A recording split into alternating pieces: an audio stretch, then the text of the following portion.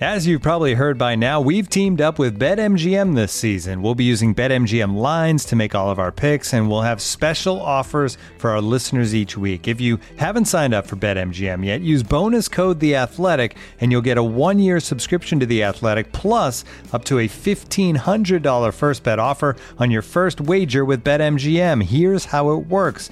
Download the BetMGM app and sign up using bonus code The Athletic. Make your first deposit of at least $10. Place your first bet on any game and claim your voucher for a 1-year subscription to The Athletic. See BetMGM.com for terms. U.S. promotional offers not available in D.C., Mississippi, New York, Nevada, Ontario, or Puerto Rico. Gambling problem? Call 1-800-GAMBLER. Available in the U.S. Call 877-8-HOPE-NY or text HOPE-NY 467-369 in New York. Call 1-800-NEXT-STEP in Arizona. 1-800-327-5050 in Massachusetts. 1-800-BETS-OFF in Iowa. 1-800-270-7117 for confidential help in Michigan. 1-800-981-0023 in Puerto Rico. First bet offer for new customers only in partnership with Kansas Crossing Casino and Hotel. Don't forget, if you haven't signed up for BetMGM yet, use bonus code The Athletic, and you'll get a 1-year subscription to The Athletic, plus up to a $1,500 first bet offer on your first wager. The Athletic.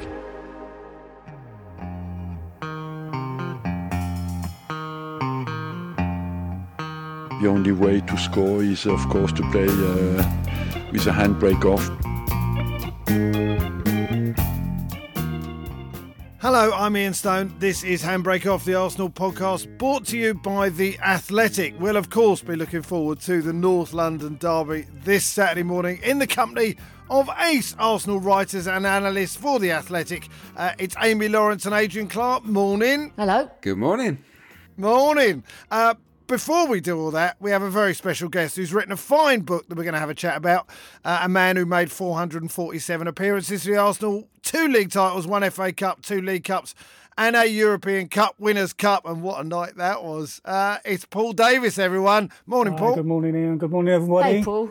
Great to see you. Yeah, great to have you here. It's great to be here. Nice to have you, Paul. Before we get talking about the book, we tend to ask an opening question, Paul, just to get us warmed up.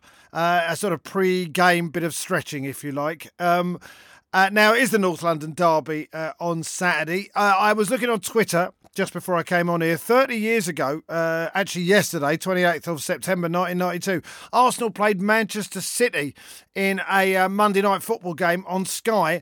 And for some reason, the Shamen were booked to sing a song about the fun that you can have on recreational drugs.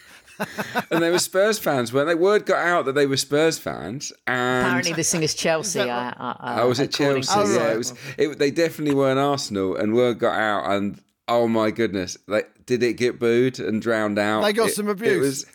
It was embarrassing. Well, that's excellent. Now knowing that is excellent, and I'm glad they did it. But it wasn't obviously a thing that lasted long on Monday Night Football. But what we were wondering was, who would you have playing before the North London derby on Saturday? Adrian, I'm going to come to you first, just because Amy was looking like, oh my God. I'm just scanning through my Spotify like, what have we got into? Just thrown this at us really Well, quickly without thought. But go on, let's do it. I've got something. I'll tell you what then. I mean, look, everyone knows that I'm going to have the Jam, all right? Everybody knows that I would have the Jam playing. And why wouldn't I have the Jam playing? And no one's booing Paul Weller, because I am going round the stadium telling the stewards to tell people to keep quiet if that happens, all right? So I'm having the Jam. It's not Arsenal related, but I mean, for an away game, I suppose we could have Strangetown, perhaps, but... yeah, I'm having the Jam. Don't really mind what they play. Adrian, what about you? Again, look, you've thrust this on us very, very quickly, so I'm struggling big time. But one of the songs that always gets me going, sort of on the dance floor or at a gig or at a wedding, is Mr. I know it's predictable, but Mr. Brightside from the Killers. And I've been to see them, and it was epic. And I would like to see that before the North London derby. We'd all get up for it after that. It would be fantastic. You know what? Some of the old season ticket holders would get in their seats 10 minutes earlier just to see that. We absolutely would. Paul, I'm going to come to you next, all right? What would get you going, Paul? Well, what song would get you going? You did throw this on us a bit, didn't you? I'm kind of struggling. I did, a bit. yeah.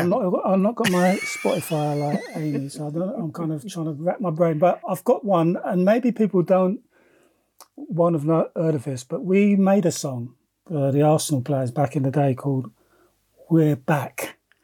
And that's Back what where I we would belong. play. Back where we belong. It only took a minute, and then we went and did it. That's it. Well, we remembered it. So some of us still have this on vinyl. I know that sounds that is a incriminating song these days. that I would want us to be singing. And if anyone hasn't heard that from our Arsenal days, I think that was back in mid-80s that we did. It was 1989, Paul, wow. and I have to say the star of the video was none other than Mr. Paul Davis.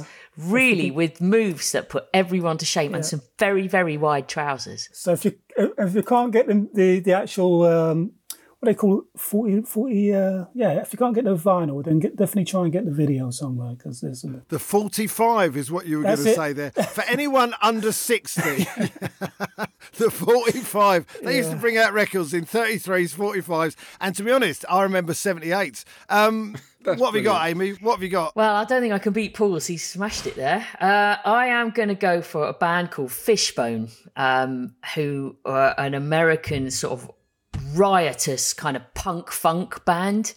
And apparently their concerts were, I don't know, maybe aggressive is the word. So I thought ahead of the North London Derby, it might work. It's really fast paced. It gets you moving big time. There's a song called Mighty Long Way, and the lyrics are, me and my friends would go a mighty long way. And I thought, that'll do for the weekend. That'll do. That's very, very nice. What you don't want before North London Derby is a ballad, right? I mean, essentially. We don't want any of that sort of stuff. By the way, while we're on the subject, Sam Bird did send me a tweet. Dear Ian D. Stone, which is a bigger gap in quality, the upgrade from Pablo Mari to William Saliba at the back, or the difference between Adrian Clark and Amy Lawrence song choices each week?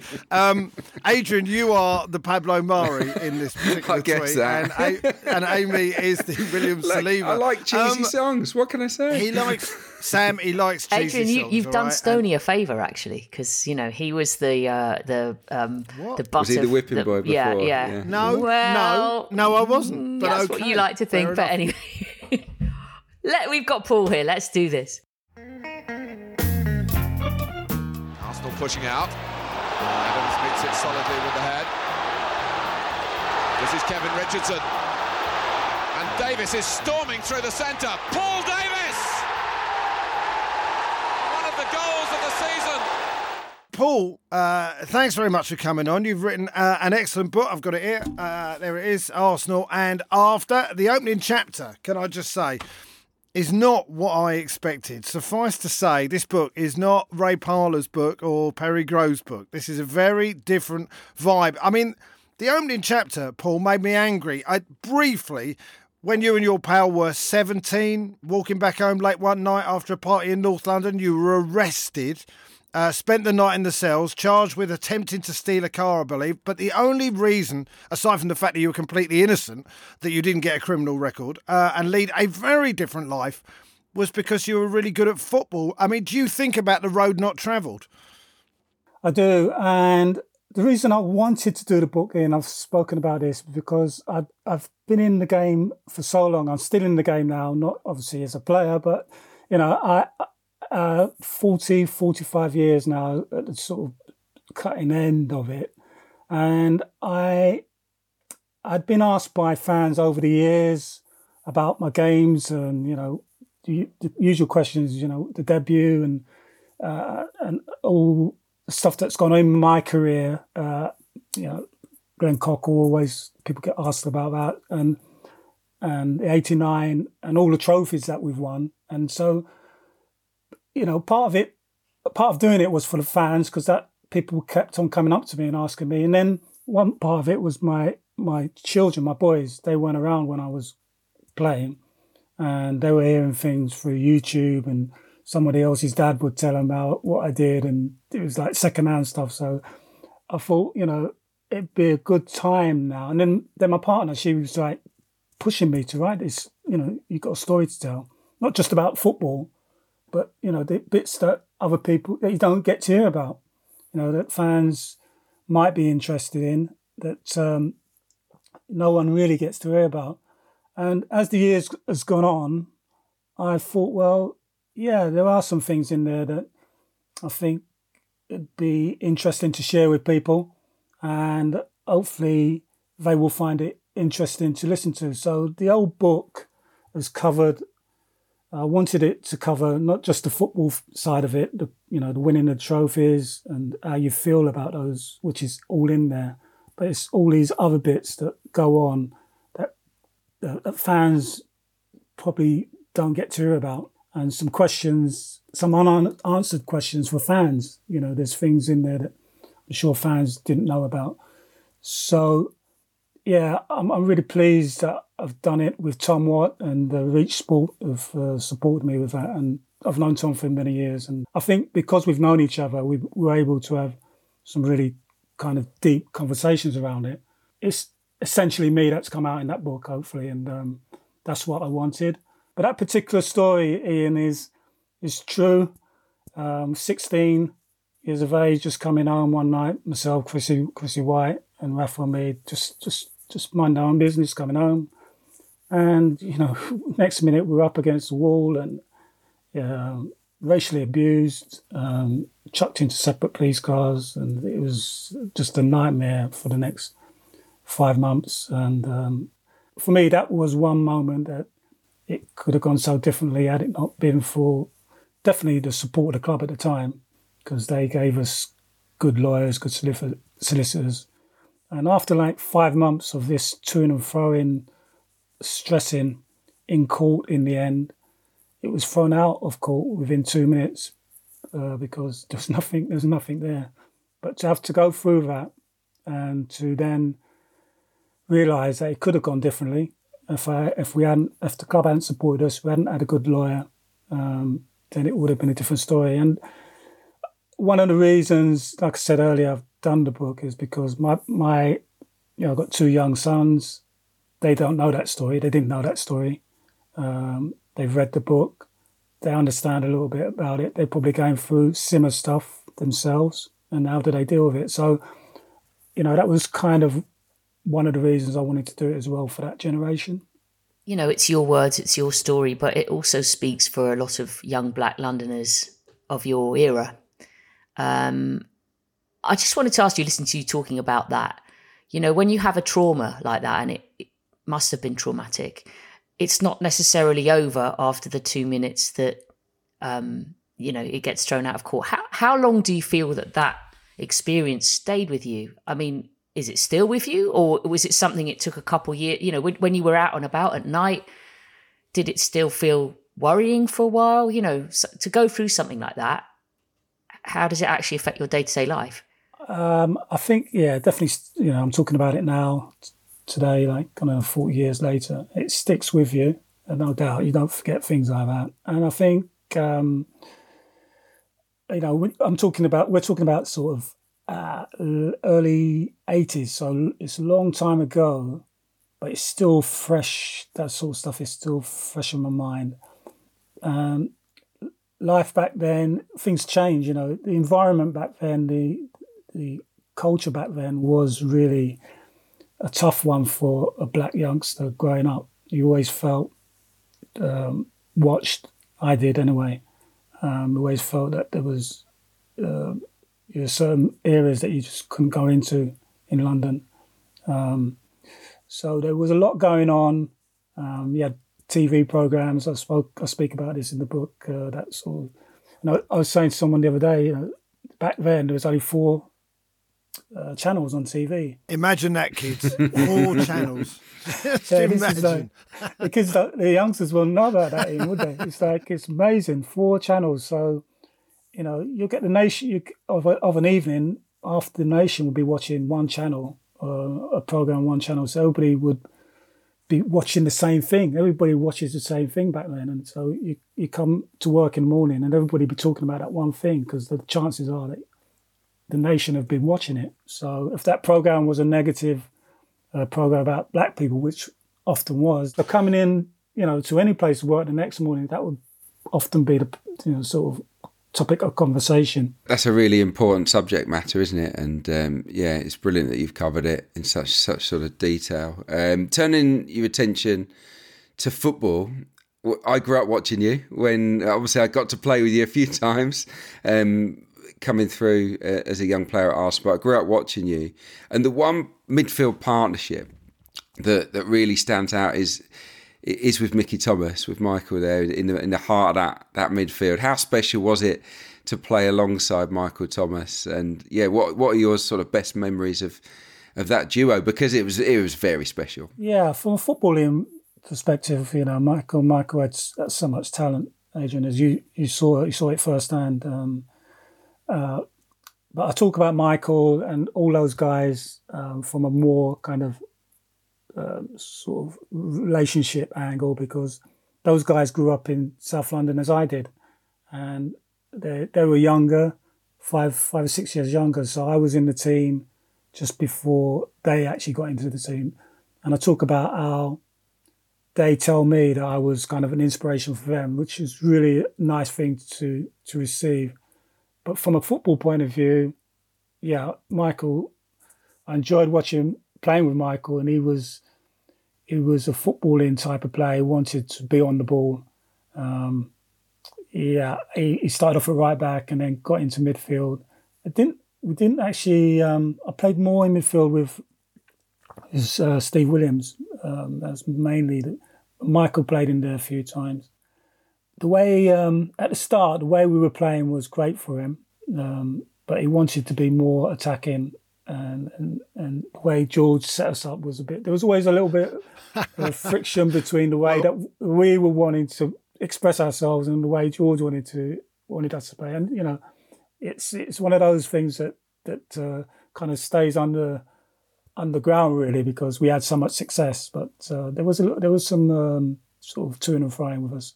We'll talk a little bit about George. By the way, I did message Paul a couple of days ago, and I said to you about that photo that has been doing the rounds a little bit. You got in the book as well, which is you, Michael Thomas, David Rocastle and Ian Wright. As you say, all South London boys. It's a brilliant photo.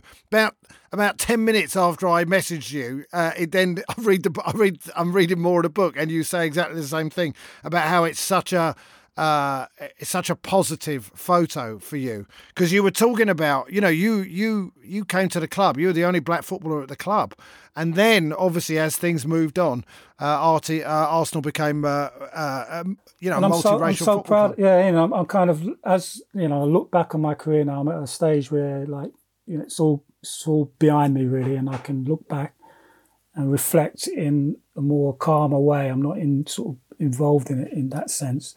And those moments really mean a lot to me in terms of,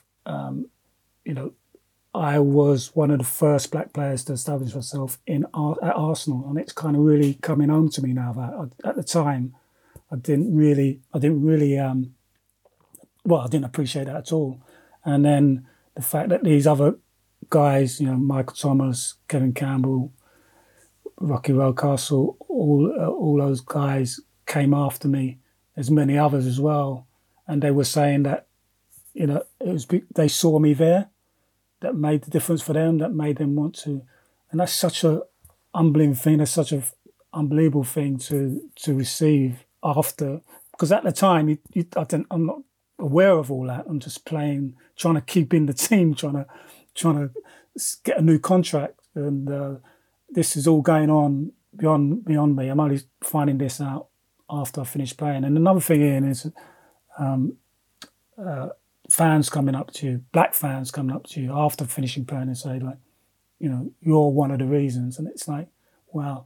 And then I look at Arsenal fans now, and we've got such a cross section. Yeah. And then I think, well, you're part of the reason.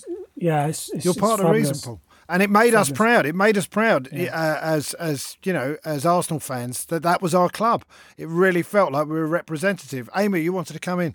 Yeah, no, I mean, I remember those days going to certain other grounds outside of London, and I think we all felt like we were making a statement, in having you on the pitch and being able to support you guys.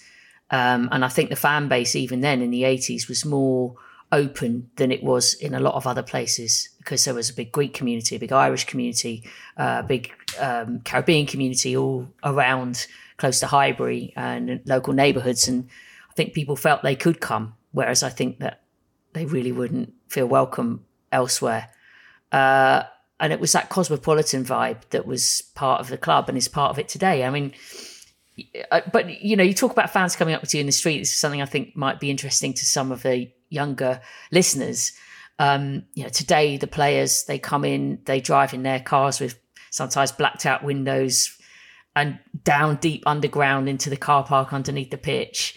And, that kind of interaction is more difficult. And I mean, I suppose when you think back about when you're making your debut and you're coming on the tube to the match and you're, or even sort of in the heyday of winning titles and stuff, players used to park, didn't they, in St Joan of Arc, like up the road, and they'd have to come out and walk up the road to their cars. And obviously there was just much more being around everybody else.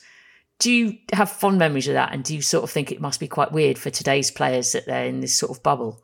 Like I say, it's such a game, everything's changed. And we used to, like you say, we used to park outside Highbury, up at the church, like you say, about 300, I don't know, it's like a 5-10 minute walk from the stadium. You couldn't do that now. Residence parking now. Wow.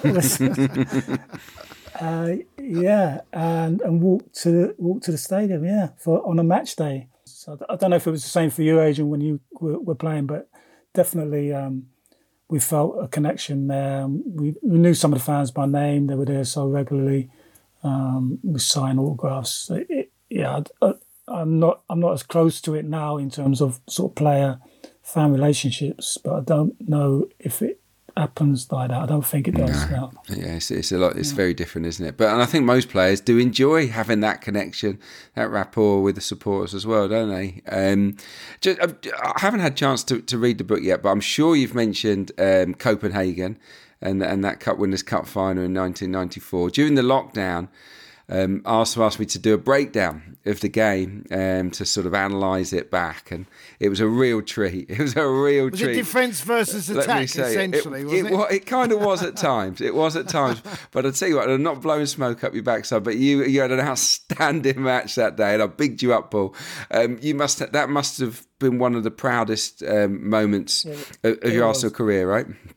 Yeah, it was. I mean, the whole sort of journey to get there, and then once we were in the final, I've got to say, how we won that, I don't know. And for the first, leading up to the game, when we had injuries, we had suspensions. Right, he was suspended, wasn't he? Yeah. And then we had this young midfield. I was the oldest one in midfield there, but I was conscious that I had Ian Selly and Stephen Morrow. Think these are young. I'm thinking like these are young guys, and are we going to be up for this? But we had the back four, we had the goalkeeper. We had the same back four and the same goalkeeper. So we knew that the back line was solid. It was just the midfield was, so inexperienced. Up front, we had Smudge and Kev. And Merce played that evening. So, and they had such a lineup. So leading into the game, I felt that they were a better team on paper, and we were going to be up against it. And we were. First 20 minutes, I don't know how we got by. There's a lot of kicking going on. We were we were just chasing shadows, and how they didn't score in the first 20 minutes, I don't know. It's just we just hung in there as we did. That was our game. We just made it as difficult as we could. They missed some chances. Dave Steven made some good saves. We just felt under it. Some games, Adrian, you just like the team's coming at you, and you just don't know how you're gonna. They're going to score in a minute. Any minute now, you feel it. Just have to hang in there, and that's what George gave us. We had great spirit as a team, as players, and we just hung in there for those 20 minutes, and then we just found ourselves crawling ourselves into the game and just scored before half time. The fans were brilliant. We looked up at the stand, and they were like just thousands of them behind the goal. I was in there, Paul, because I was part of the sort of sub-travelling party. So I didn't quite make the squad at that point. I was still quite young, so I was in the next batch, and we got tickets in amongst the fans right behind that goal. So it was it was absolutely unforgettable. But so for me to watch the game back all these years later, I actually felt like it was the first time I really saw the game properly because at the time it was just all about the atmosphere on the night. Brilliant. I haven't watched it fully all the way through. I've watched clips of it. Treat yourself, Paul. Have a wallow, mate. It's absolutely fantastic. It genuinely is. Amy, you've just had a massive smile on your face that whole time we've been talking about this. The various things I probably won't say on air when I think about that those few days in Copenhagen. That was memorable. But just to borrow what Adrian was saying about not blowing smoke up anybody's backside, but I think it's important to explain quite how good Paul was as a player. And, you know, that delight of a left foot and having great vision and game understanding, as I think they call it now. Just an awareness of what was going on around. If he needed to battle, he would battle. If he needed to be creative, he could be creative. You know, Paul was those little pirouette turns, Amy. Yeah, he was a really, really important player for Arsenal, and I don't think that should be overlooked. But just when you're talking about that young midfield, just there that you had next to you, you're in a final. There's the intensity of the occasion. There's the atmosphere and the energy of the crowd. It's all a bit kind of wild out there, and you're playing against these brilliant players. Are you actually able to help the young players around you in a situation like that? Because everyone kind of assumes that you do, because you're the elder statesman, you've got two young boys next to you. Have you got time? Can you hear each other? How does it work on the pitch? Yeah, that's a good question, because it does get frantic out there, especially when you're up against it as we were. And they had some good players, international players in their peak. And, you know, we had a young midfield, and their key players, a lot of them were in midfield. Zola played that night. Zola, Brolin and Asprilla, to name three. Yeah. All at the top of their game, all internationals. But you're right, Amy. In my mind, going into that game, I'm thinking, like, got two young guys, got myself, got these three experienced players up against us, really. How are we going to kind of battle with these guys? So I think what happens is you have to be performing yourself if possible. That ain't always possible. I might be having a bad game, or, you know, misplaced passes or mistimed tackles. So things are not going right for me. So, but then I've got to try and, as an older player, a more experienced player, I've got to, even in that situation, support those younger guys by, like I say, you can't. There's often you can't hear each other. No hiding, basically, for you, is there, that day? No, you got to show that you are up for it, up for the battle in every way. So physically, we see. I think the thing is, when you're going through a bad sort of period in the game, is often players will not particularly want the ball, and that is one of the key things of being a player of character, is wanting the ball when things are not going your way. So, yeah, showing that to the players, being willing to get on the ball and they can see that, being willing to make challenges and they can see that, and also talking to them. But you're right, Amy, you can't get messages across that easy when when it's noisy like that. You just have to pick your moments. There were stoppages in the game, when the ball goes out of play, when there's a free kick or something like that. Just talking to your colleagues and just showing them, you know, this is what we need to do, reminding them, you know, this is the plan. So I think it's more of that that you're trying to do with players all the time. And of course, we had experienced players at the back, which is really important. So Tony, Dave Seaman and Nigel, all those guys, Steve Bold, Lee Dixon, they would be talking to us in front of them when the ball went out of play. So it's kind of that a team effort to support those guys. Obviously, you played under Terry Neal and George Graham, mainly. Very different coaches. Did you prefer one to the other? I know you had a time when things with George weren't working out particularly, but did you have a preference for the type of coaching that they did? Yeah. I mean, obviously both of them had huge impacts on my career, and I talk in the book about both in good terms. I think, obviously, Terry sadly passed away recently, and I was at his funeral, and he did a lot for me, and I kept in contact. We kept in contact even after I'd finished playing, so he'd always be a good part of my memories at Arsenal, and he was always good to me. And then, but it was a different time. He wasn't so much a coach. I didn't feel he was more a manager, Terry, and Don Howe was the coach at that point. So whereas George was the manager and he was the coach as well. He did both, George. And although George and I fell out, and stuff happened there that I felt strongly about, and he felt strongly about. He still brought tremendous success to the club and to myself, and I'll talk about that in the book. How the relationship went. It was up, and then it went down, and we speak when we see each other now, but we haven't spoken about the disagreements. But I think I am that type of person that will, after a while, if I'm fed up with something, I will, I would say it. I'm not going to continue to accept stuff that I don't feel is right, and rightly or wrongly, that's how I am, really. It's like people say, Paul, you don't really say much, but actually, I do in a not just not maybe in the way that certain people want it to be said. Can I ask you briefly about your career after you finished playing? I mean, you write extensively in the book about the difficulties of getting a coaching job for you and hundreds of other black players, and you talk about the Rooney Rule. If you're unaware, it says the rule that at least one black, Asian or minority ethnic candidate for a job has to be on the list of interviewees. It doesn't mean they're getting the job, as a lot of people still think that is the case.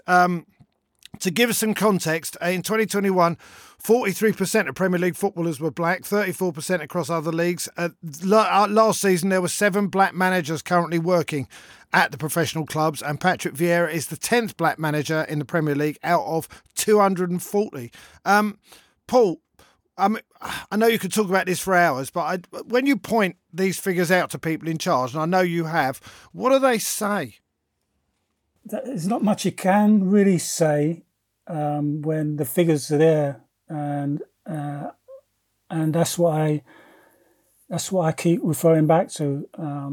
And I've been in this industry for such a long time, and I've watched and I've spoken to people. I've got my own experiences, and I talk about this quite because I'm passionate about this part of the game, because I feel that the game hasn't really addressed it. The game is missing out on so much that could be added to the game, and so ultimately, the game is the thing that is not getting the full value of the people that could be there giving their input, having a different way of doing something, having a different view on what's being done.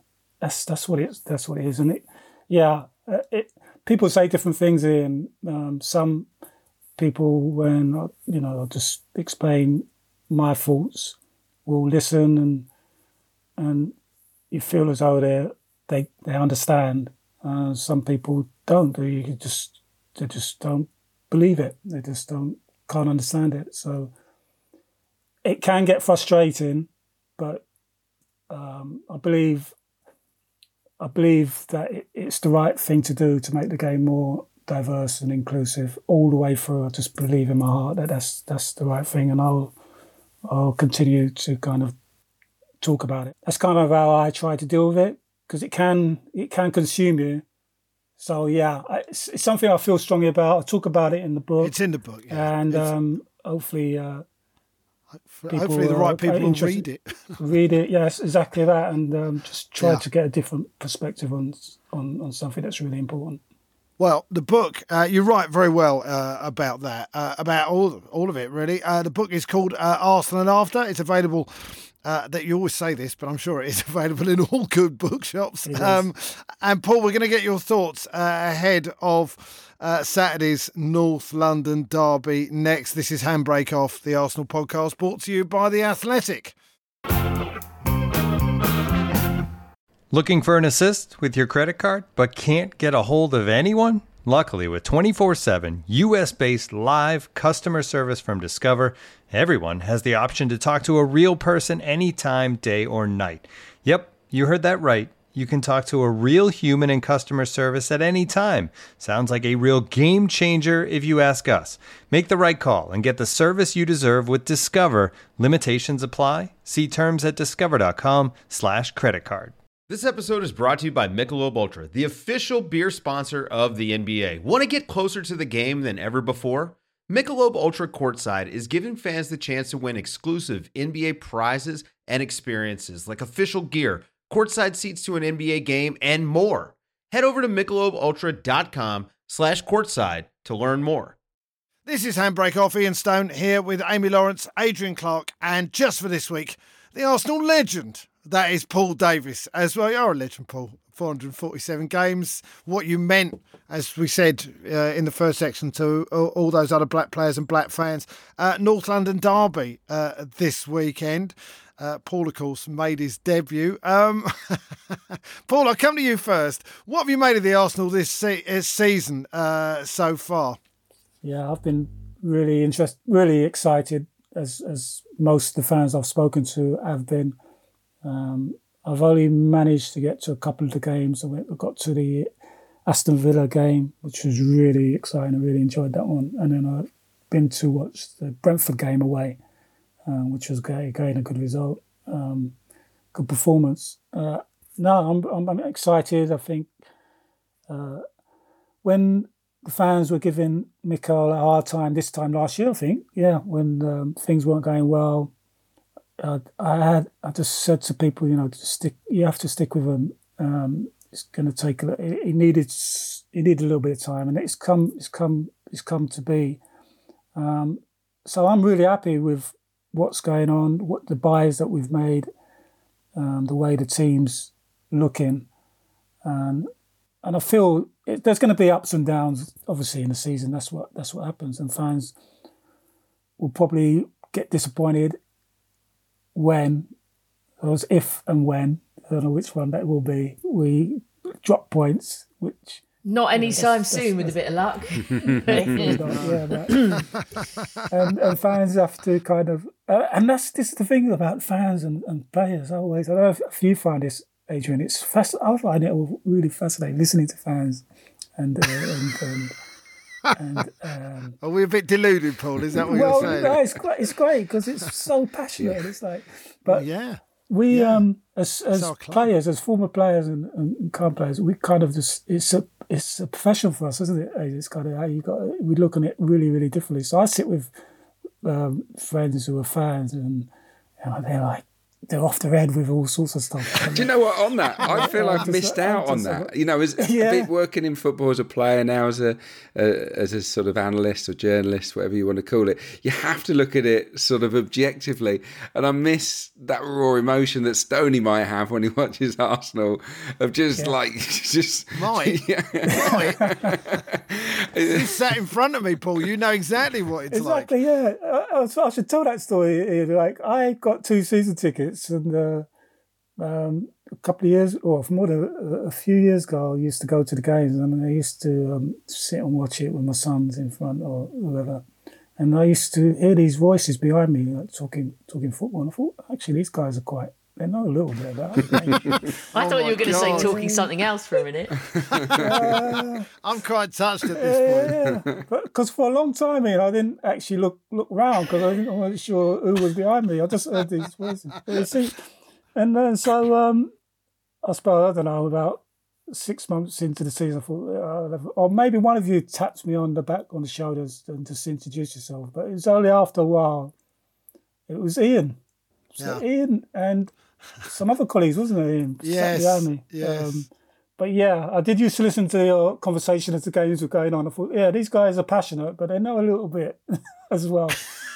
Do you know what? I'm going to put that. I'm going to put that on my gravestone. Passionate, but knew a little bit. Go on. But that's the point. It knew a little bit, Stoney. That's an important word in that sentence. Yeah.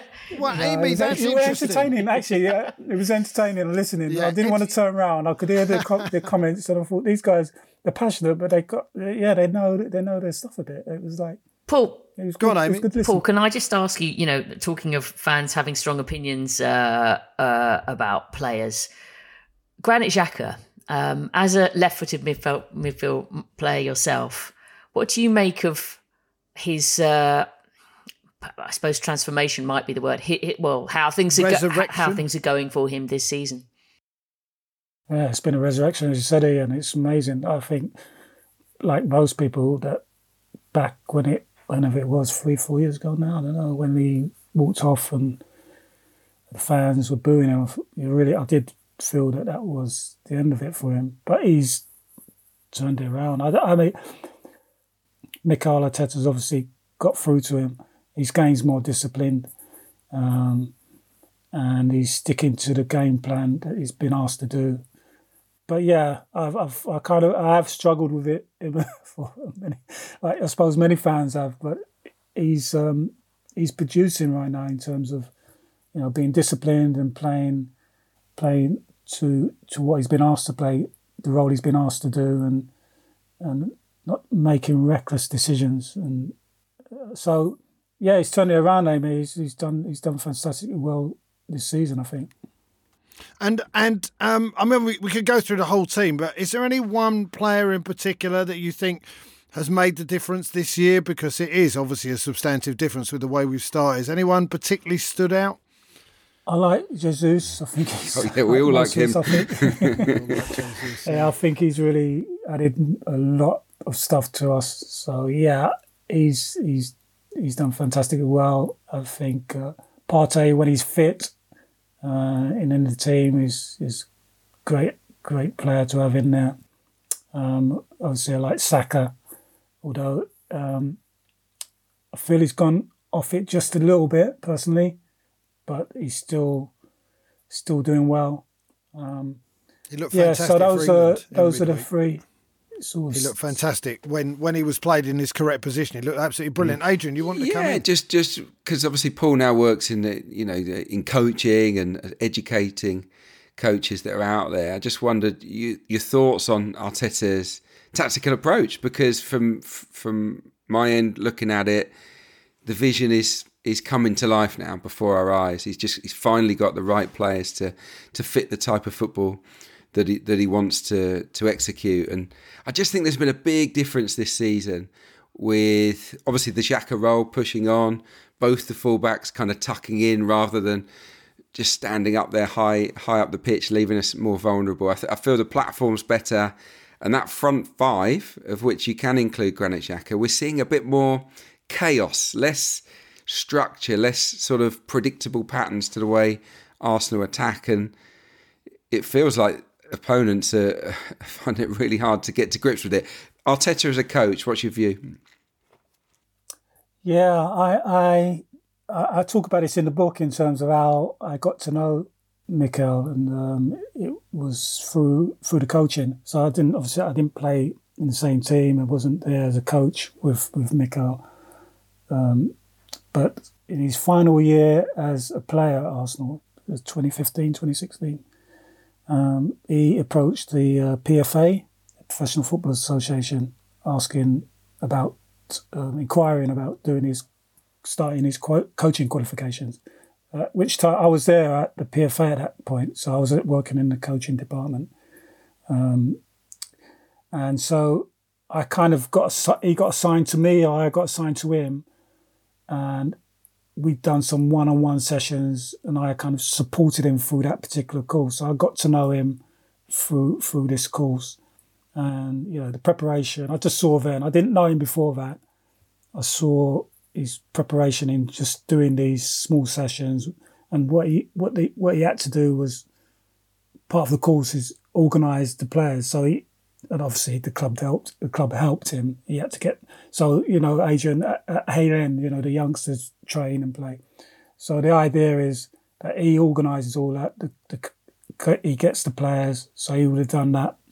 I'd go down to the A-End, ask him to put a session on or sessions on using the young players, and that's what he'd do. And he'll explain, what he's doing, why he's doing it, and we'll just talk it through.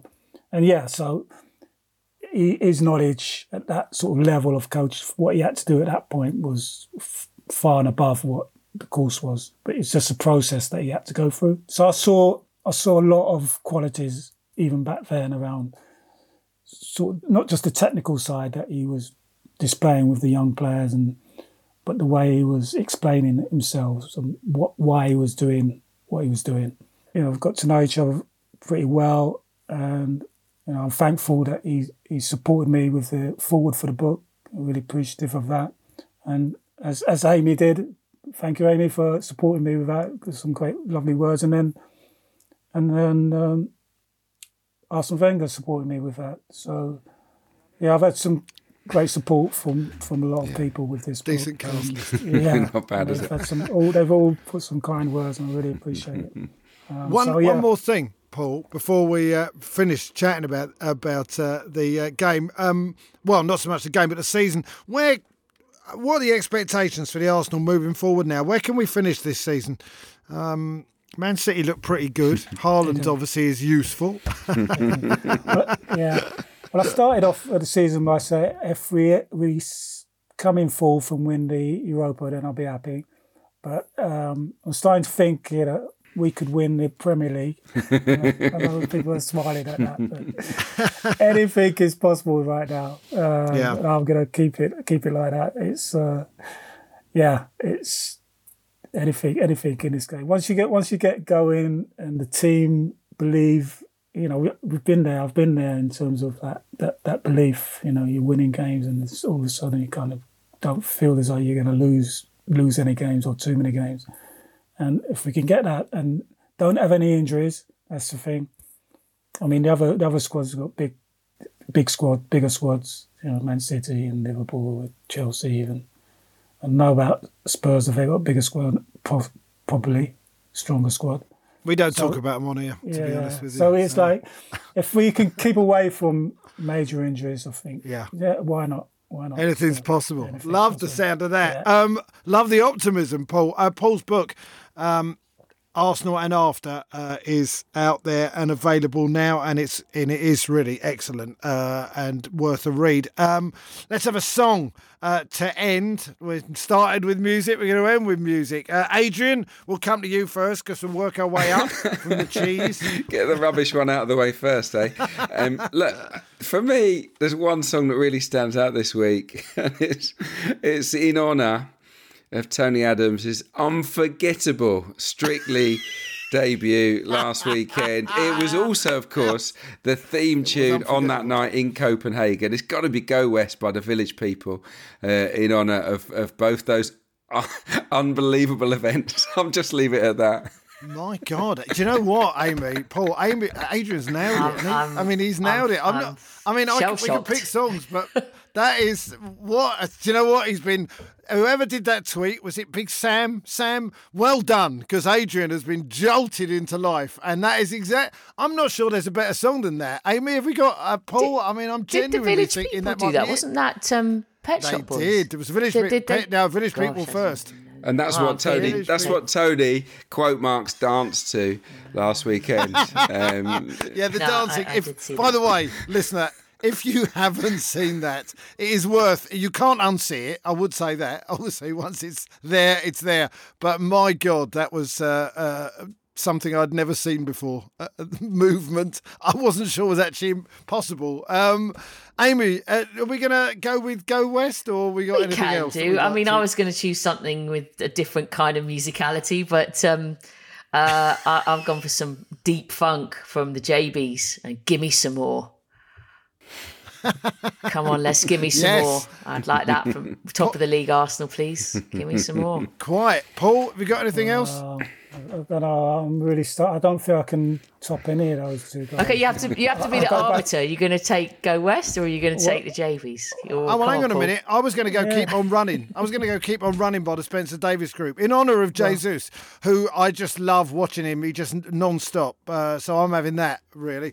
Paul, you got one you're going to choose from those three? Well, I'm going to stick with We're Back. The one that I started with. Brilliant. At the start of this conversation, that's me. That's my contribution to this one. But Lovely. Anybody hasn't listened to that? It was, what year was that? Amy? It was 89. It was after the title win. It's a pretty auspicious year for the Arsenal as well. So that one. Decent choice. Anything, in fact, but the Shaman, who support either Tottenham or Chelsea. We're not sure which. That's it from the podcast. Thanks to Amy and Adrian and our producer, Abby. And special thanks to Paul Davis for coming on the show. Lovely to have you here, Paul. Thanks for having me. I really enjoyed it. Thanks, Paul. Pleasure. And thank you, listener. And Saturday morning, have a good time. If you get in the Emirates, make as much noise as we possibly can. This has been Handbrake Off, the Arsenal podcast, brought to you by The Athletic. See ya. And just before you go, here's a little more Arsenal for you. The Athletic Football Tactics podcast have been casting their eye over the North London derby and bring you the best tactical insight in the business. Here's a little taster for you now. It's Ali Maxwell, Michael Cox and Ahmed Waleed talking Arsenal. Ahmed, Michael suggested there that Arsenal's approach might be nicely suited to Spurs' approach. So we might have a really interesting tactical battle here. I wonder if Spurs may have looked at the way that Manchester United beat Arsenal earlier this season, sort of licked their lips a little bit. They might have thought, I think we can do similar things to hurt this Arsenal team. Exactly. So I predict that Arsenal will press high. So Arsenal, if we looked at their attacking third pressures this season per 90, they are 6th in terms of their position in the league. And if we looked at last season, they were 5th in terms of the attacking third pressures. So Arsenal are a team that presses high, but not in all games. So they're not like Leeds, City. So they choose the game that they want to press high. So I think the games that come to mind are City's game last season at the Emirates on New Year's Day. Like they had different pressing schemes to fight against City's different build-ups. And there's the game against Chelsea at the end of 2021 season, away at Stamford Bridge, and their pressing won them the game. They scored, Smith Rowe scored the goal from pressing. And there's the game away to United in November 2020. Also, their pressing scheme worked and won them the game. So Arsenal choose when to press, and I think they'll press Tottenham's build-up according to what we saw throughout the 7 games that have been played, that Spurs have problems in their build-up. So that could suit Tottenham if they had a good idea in their build-up. If they were great on the ball in terms of their build-up phase, they can break through this press, and this will suit Tottenham, of course. But if Arsenal get it right, Michael, then that could be a real area or an avenue of attack for them. How impressed have you been with Arsenal's press this season and potential the importance of new signing Gabriel Jesus to it? He should be fresh here, having sat out Brazil's international break. Yeah, that's a good point. He's been excellent so far this season. I think the first thing he did this season, in fact, pretty much the first event of the Premier League campaign, because it was the first game, was he just single-handedly pressed high up against Crystal Palace, won the ball, dribbled through the defence and set up Gabriel Martinelli, who should have scored. And that's really set the tone for his performances. I've been really impressed with him in almost every aspect. It's not like he's a new player to the Premier League. We know him very well, but I can't think of many examples of a player who's moved club in the Premier League and looks so completely transformed.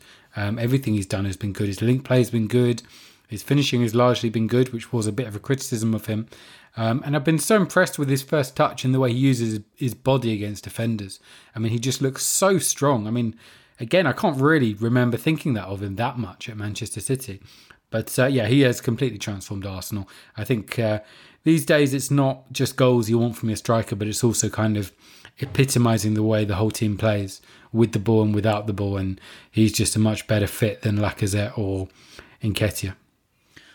You've had a good old look, Ahmed, at at Spurs and build-up issues. When it comes to Arsenal and the way that they're looking to build up in particular, what have you made of how they're looking this season, maybe compared to last time out?